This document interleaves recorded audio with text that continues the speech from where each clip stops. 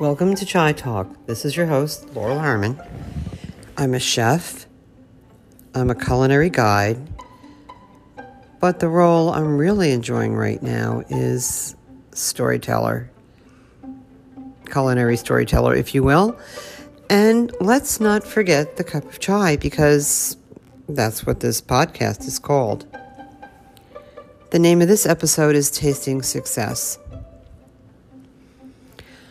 I was lying in my bed the other day and I was enjoying my brand new $24 comforter from Burling Coat Factory and my well-worn sheets and my comfy, 6 pillows I have on my bed. I'm a tactile person, food people are, and I was just laying there and feeling how comfortable and how wonderful this is, and I felt like $1 million. And I'm looking at what my view of success used to be and what my view of success is now. I'm a projector, and in human design terms means that we are the guides of the world. And what success for us feels like is recognition, true recognition, and being truly seen by somebody for our experience and mastery. And if there's an invitation that's attached to that with a monetary compensation commensurate with our mastery and experience and recognition, and it feels right in the body, and we're not just taking it because it's a lot of money or it's quick cash, and we truly decide if this is the correct thing, that's a sign of success. But it's not all that. Sometimes the success for me is,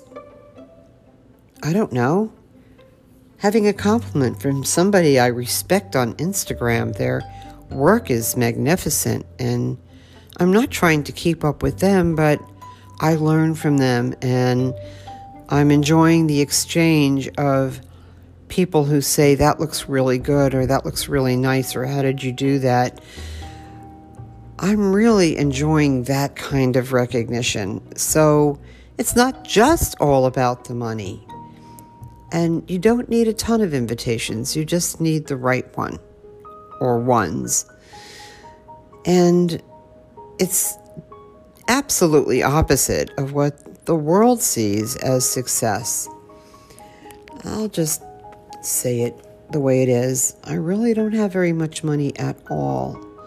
I am living on the bare minimum of what this country defines as below the poverty line.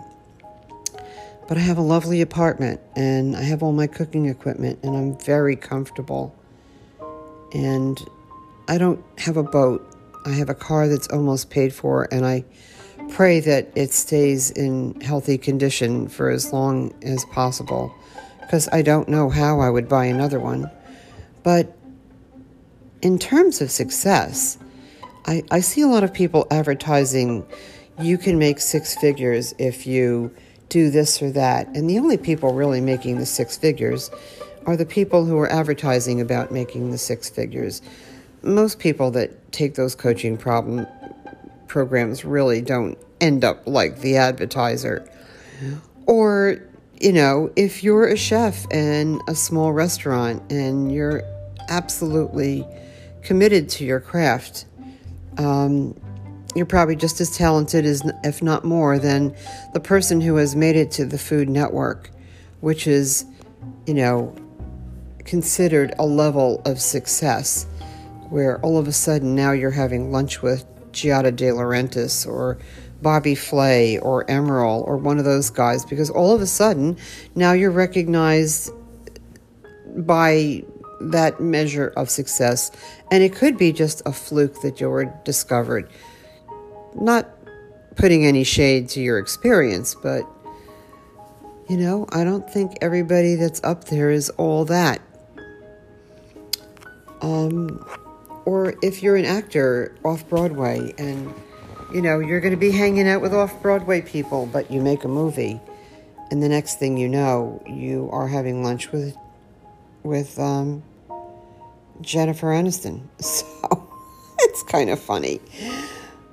Or the illusion of how we look perfectly is success, that, we've put our makeup on right and we have beautiful clothes, or things like that measures our success. And really, I mean, we don't stay young forever. And, I've been spending a lot of time in the home with my mother, and I realize that when you get to be 95, we're all going to look like shit. So you might as well do what you love and just enjoy that wonderful invitation when it comes along. It may take a while, but it'll come as long as you just do what you love. So I feel successful, and I get to go back to that comfy bed. Just some food for thought in the time it takes to drink a cup of chai. See you next time.